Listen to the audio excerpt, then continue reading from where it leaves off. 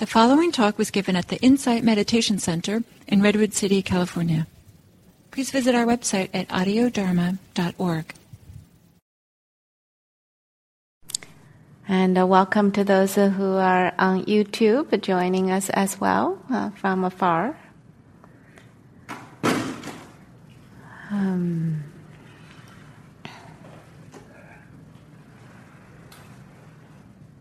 So today I brought a story.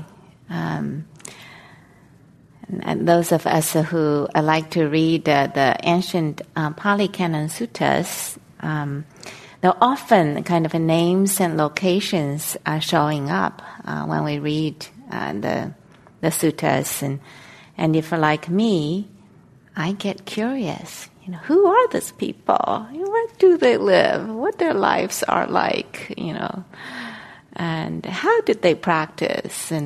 And so today I like to share a story of this person whose name is Ananthapindika. Some of you may know this. And the story I brought in was based on a compilation that Helmuth Hecker did, collecting various pieces of information from suttas and commentaries and Jataka tales, and kind of put it together to give us a little picture of what this person's life is like. Usually when you read suttas, you have a little glimpse of what this person is, but you don't get quite a story. So I'm grateful that Hecker had brought this together. And in the suttas, often the sutta has the opening line that sounds like this. Thus have I heard, one time the Blessed One, the Buddha, was staying at a Savatthi in the Jeta's grove in Ananthapindika's monastery. So Ananthapindika's monastery. And that shows up a lot in the suttas.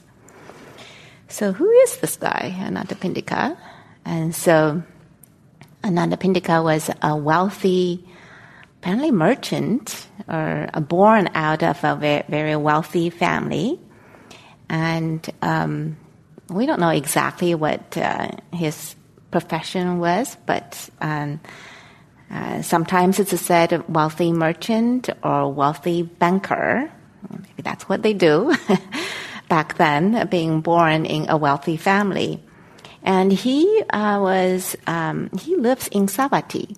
So this place that the sutta opening line states often. And this person is known for his boundless generosity. So this name, Ananthapindika, actually means one who gives to the poor, or one who gives to those who are unprotected. That's what the name means. That was not his birth name. His birth name is Sudatta.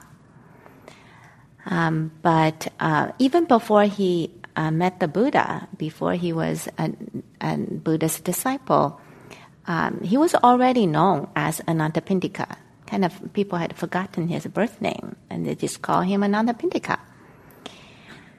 And so I wanted to maybe start by telling the story of how he encountered the Buddha.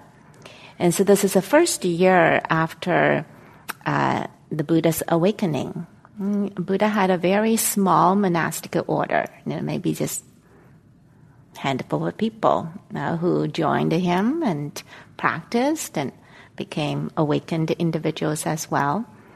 And they don't have a place to live. And this is around a place called Rajagaha. And often this monastic order would live in the forest nearby. They would stay in the mountaintops or by the river or on the meadow, open fields. And so that's kind of how they wandered around, wandered about. Ananthapindika had a brother-in-law who lives in Rajagaha. Yes, from that household, he is also quite wealthy. And being close by to the Buddha, he also became a faithful disciple of the Buddha. And so he saw how the monastic lived. And so he went and asked the Buddha, is it okay if I'm going to build some dwelling places for your order right around Rajagaha? And the Buddha said, yes, I loved it. I love this, kind of. Buddha recognized that was kind of challenging living conditions. And when the condition came and arose that this was offered, and he agreed. Yeah, so it would be nice to have a more permanent space to stay. And so this brother-in-law began to build the monastery and dwelling places for the monastic order. Now, one day, Ananthapindika, as a businessman who traveled to Rajagaha, he came to see his brother-in-law. Apparently, they two have a really cordial relationship. They're very warm and caring for each other. They love each other very much. But when Ananthapindika showed up at his door, he was so busy making preparations for some big event, a very elaborate thing. And that he almost didn't pay attention to Ananthapindika. So that was very unlike of him. So he said, what are you really busy doing here? Are you preparing for a wedding, or are you going to see a king, or what are you busy doing? And the brother-in-law said, I'm inviting the enlightened one, the Buddha, and his order to come for the alms tomorrow. And so Ananthapindika had the thought, what? The enlightened one, the Buddha, coming to your door tomorrow to have alms? It's not like it happening every other week, right? And so I think in the culture they know this notion of enlightened being the Buddha, but somehow it's just going to show up next door at his brother-in-law's house. That's unheard. And that's not common back then. That's not common right now. So imagine, somebody tell you, I'm going to offer alms food tomorrow for a monastic order or enlightened individual. You'd be like, what? So he asked him 3 times. He said, really? Enlightened one? And the brother-in-law said, yes, yeah, the Buddha is coming tomorrow morning. So that got Ananthapindika's attention. So that night, he couldn't sleep. He was tossing back and forth, and this idea that he's going to see the enlightened individual was so intriguing that at some point he decided, okay, I'm not going to sleep.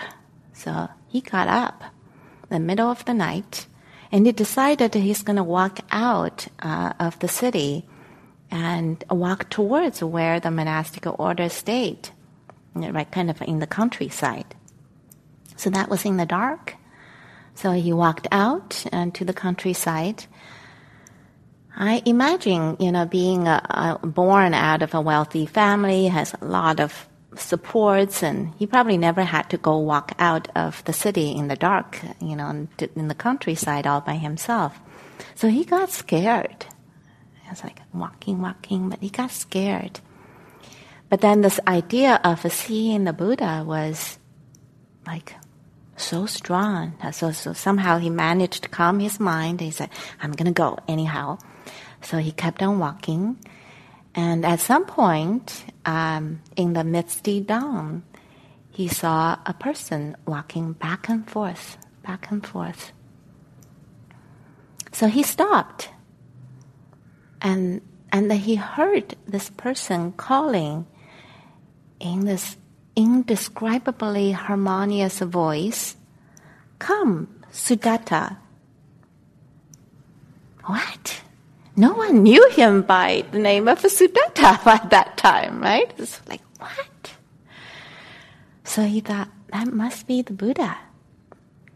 So who else would know, right? And so he bowed down immediately at the Buddha's feet. And I used this shaky voice and said, how are you, the Buddha? And that was a conventional greeting, right? How are you? And the Buddha answered in a very unconventional way. And so he said, and the Buddha said, well, the arahants, the awakened individuals, are always well, and they are beyond the possibilities for suffering. He can just feel the Ananthapindika's jaw probably dropped. I was like, what? Beyond the possibility of suffering. Is that even possible? Yeah. And so the Buddha, in that first encounter, offered a step-by-step teaching, goes from generosity, which he is all very, very steeped in. Sila, which is ethical behavior. I imagine he was very ethical in his behavior already. And then the heavens, the perils, the harmful nature of essential pursuits, benefits of renunciation. And this is known as a gradual training of the Buddha. At some point, the Buddha sensed that Ananthapindika's heart and mind may be ready and quite receptive, quite open, available. And he offered him the liberative teachings of the Four Noble Truths. Upon receiving this teaching, Ananthapindika, the Dharma eye opened for him. He knew the truth of what the Buddha said. Right there. He had received it and he felt it in his being. So he has no doubt anymore that this is the way. This is the way. And so it is said that he entered the stream that would take him onwardly towards awakening in the future times. And so you can imagine this has touched him quite deeply. So at the end of that encounter, he invited the Buddha and his monastic orders for alms food after his brother-in-law had done so. And then at the end of that meal offering, Ananthapindika went up and asked the Buddha if he could build a monastery in his hometown Savatthi. And the Buddha said, the enlightened ones love peaceful places. I take that as a yes. So I was so happy. He said, okay, that was the conception of the Ananthapindika's monastery in Savatthi. So once he went back to Savatthi, his hometown, he immediately began to search up and down for this peaceful place where the monastics might be able to stay. And he found this place that belonged to Prince Jeta, Jeta's grove. This is Jeta's place, and so he's the son of the king Pasenadi.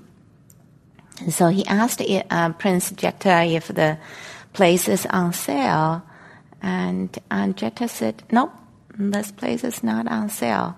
And he said so firmly, he said, even if you're giving me $18 million, and this is not on sale.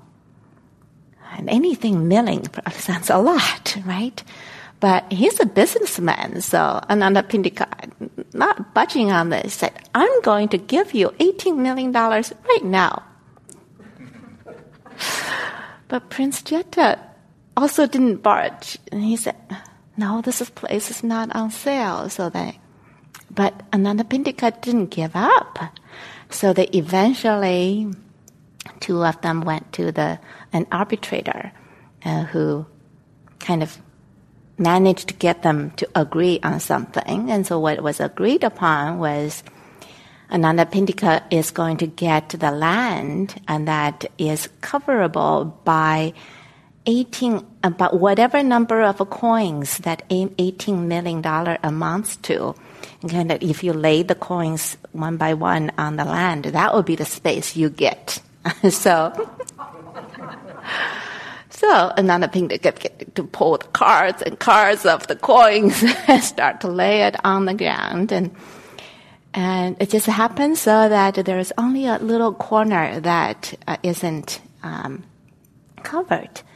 But in this whole process, Prince Jeta got so inspired by this being. It's like, wow, this is unheard of. And so he came and he said, well, okay, even though there's not enough coins to cover this corner, I'm going to build the gateway for this monastery for free. And apparently, Jeta spent the $18 million to build this gateway and offered it as part of the monastery. And so that's how the monastery got built.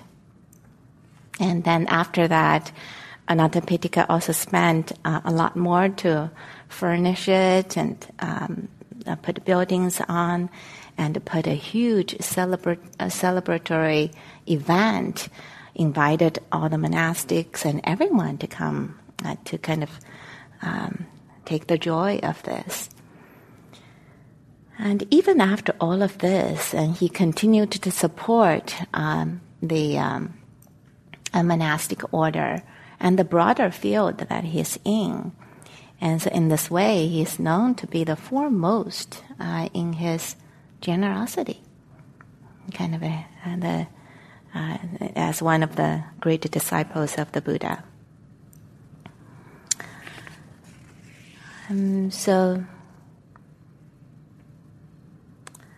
I would also wanted to mention that this monastery, Ananthapindika's monastery, is a place that the Buddha spent a lot of his time in.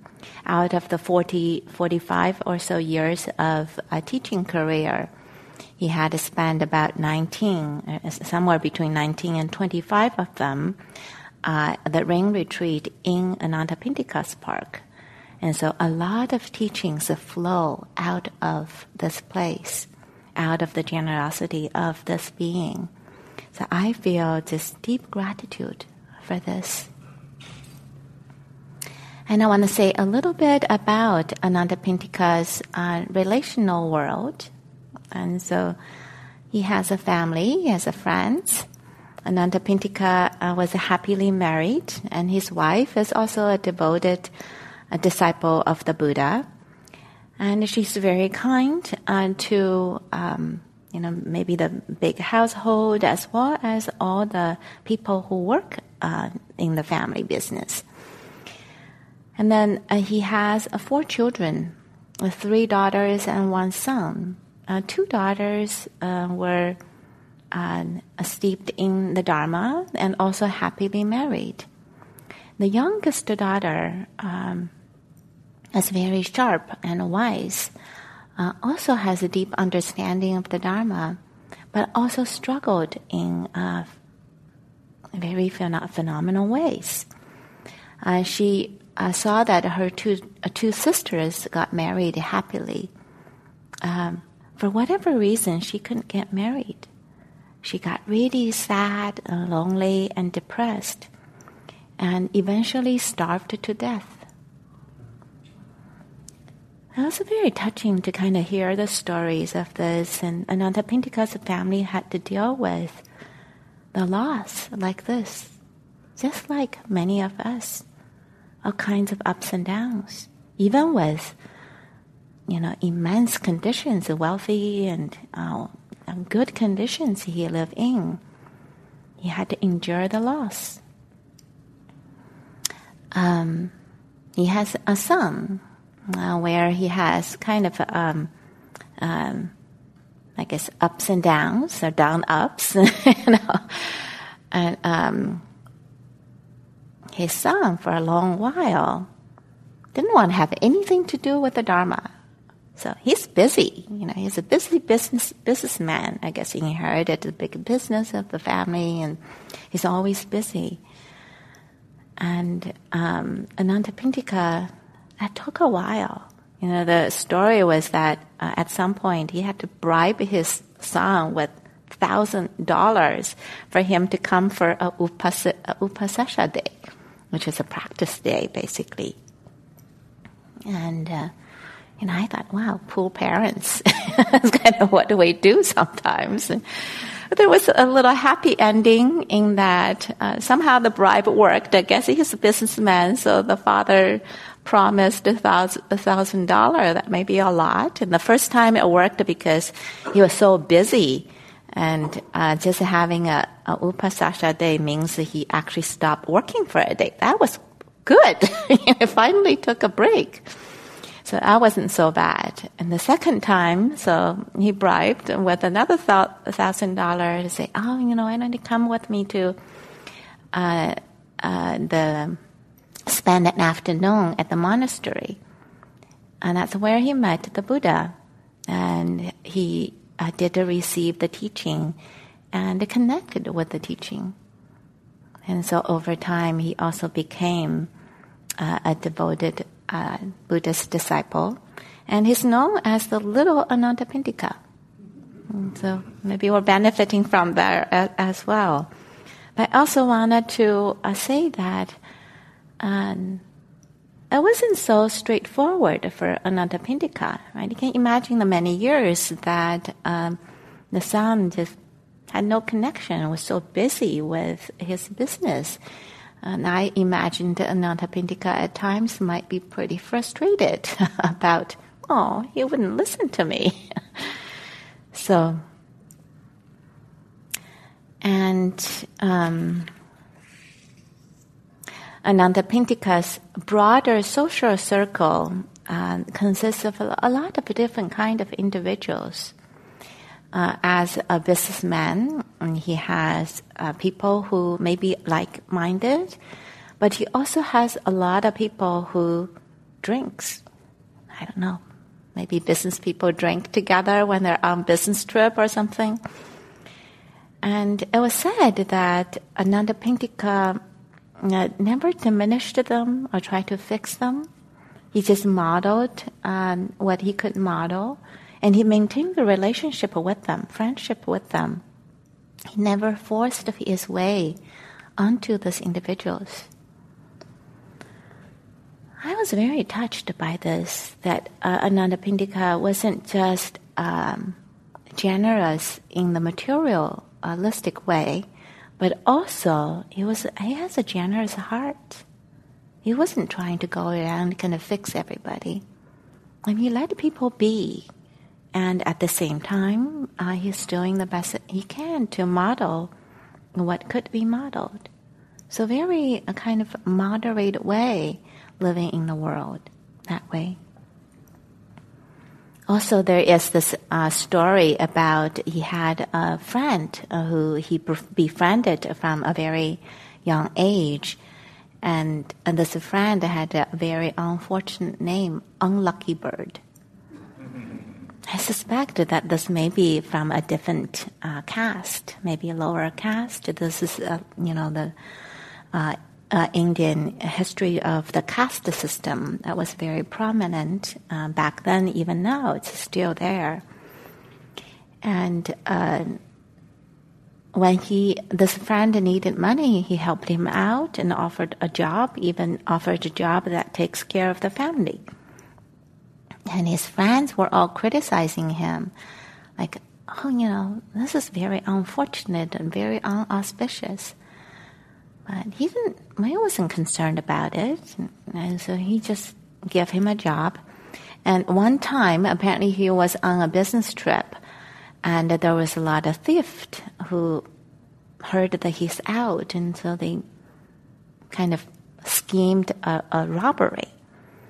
And this vigilant, unlucky bird heard about this, and he started drumming, in the middle of the night when the robbers were all kind of circling in on the house. And the big, loud drum sounds scared everybody away. And so he came back and heard about this. He said, look, you all tell me this is unlucky. And I'm very fortunate that he's helping us out in this way. So I'm very fortunate. And he has this heart that is, it's kind of wide open, receiving all of this different forms of beings around him. And then in terms of his relationship with the Buddha. And so after the monastery was built, the Buddha came to Savatthi Jeta's grove, Ananthapindika's park, monastery very often. And it's said that as a great disciple, Ananthapindika would often visit the Buddha. He would go to see the Buddha twice a day.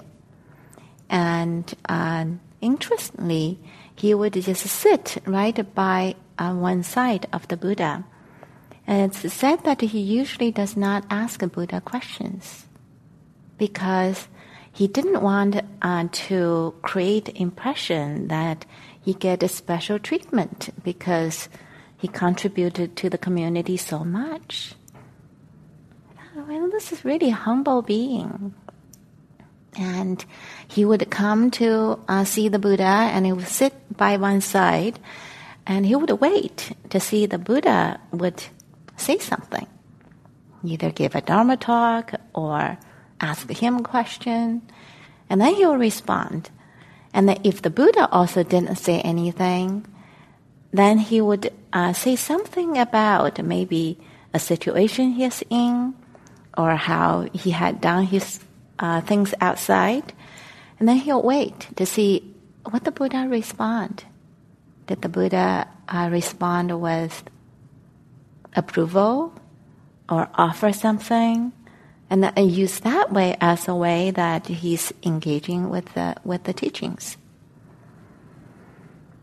And so in the times when Ananthapindika and the Buddha spent time together, apparently the Buddha had given a wide range of teachings, ranging from how to behave in very mundane situations all the way to liberative teachings.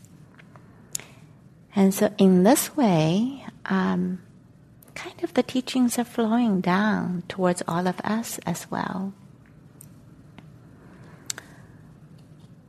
Maybe the most profound teaching that Ananthapindika received was on his deathbed. And there is a sutta in Majjhima Nikaya 143 that spoke about the time when he was really sick. He was probably very old also, and he was just not getting any better. And there's this kind of horrific description of how much pain he had to endure. It's like an unbearable pain, like carts pulling their limbs all apart or something physically, and he was not getting any better. And so he asked to get Ananda and Sariputta to come and see him, help him out. So Ananda and Sariputta are two of the great disciples of the Buddha. And Sariputta was an arahant, and Ananda at that time was not quite yet. So they came to see Ananthapindika. And Sariputta knew that, this man is not getting any better. He is near his death.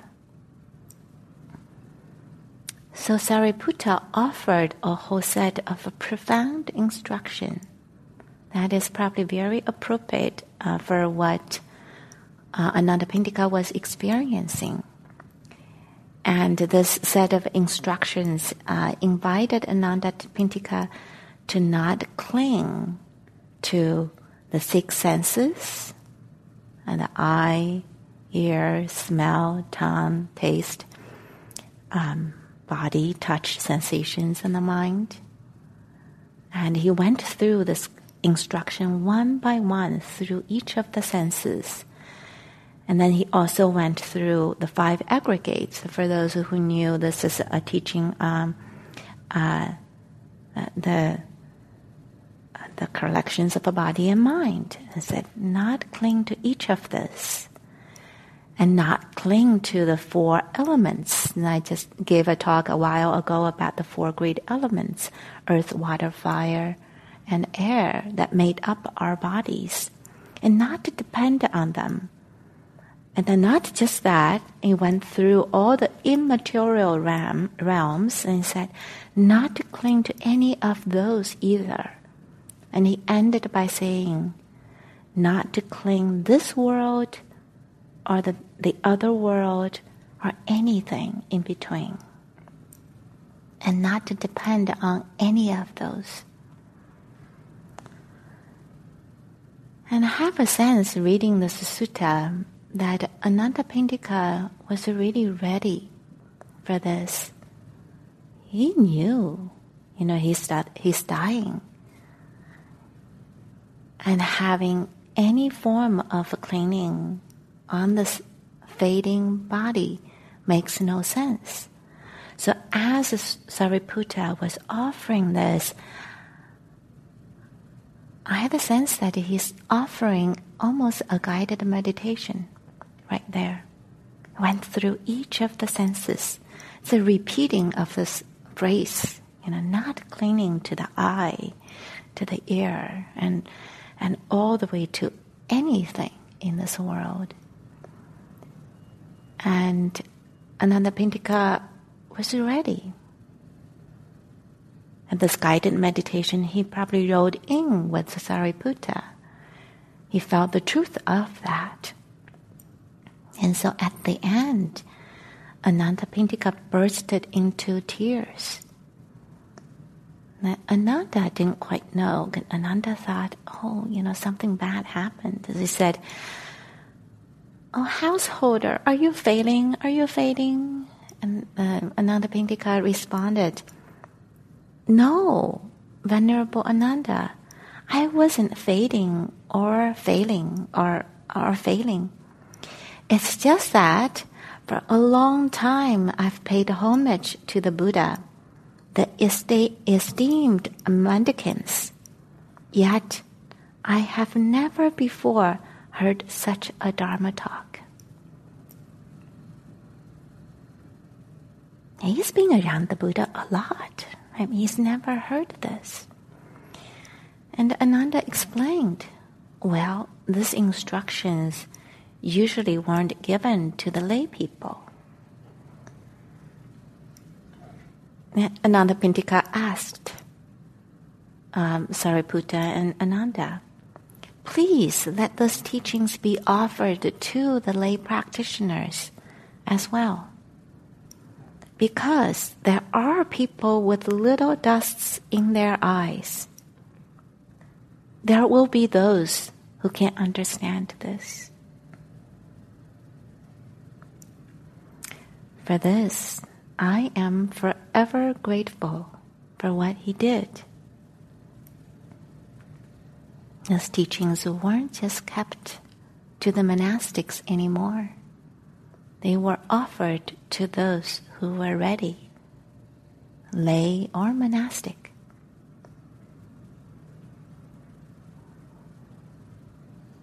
Yeah, I remember at one time when I heard this sutta, I said, I'd like someone to read this to me on my deathbed.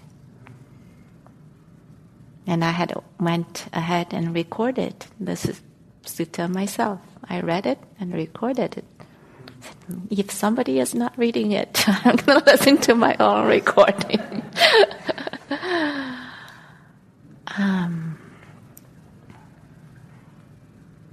So holding that possibility for each of us,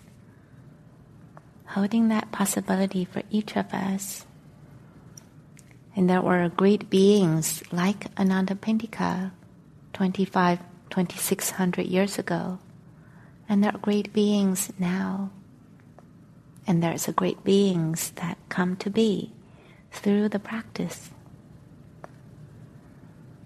And so the story of Ananthapindika be an inspiration for all of us. And so thank you for your kind attention.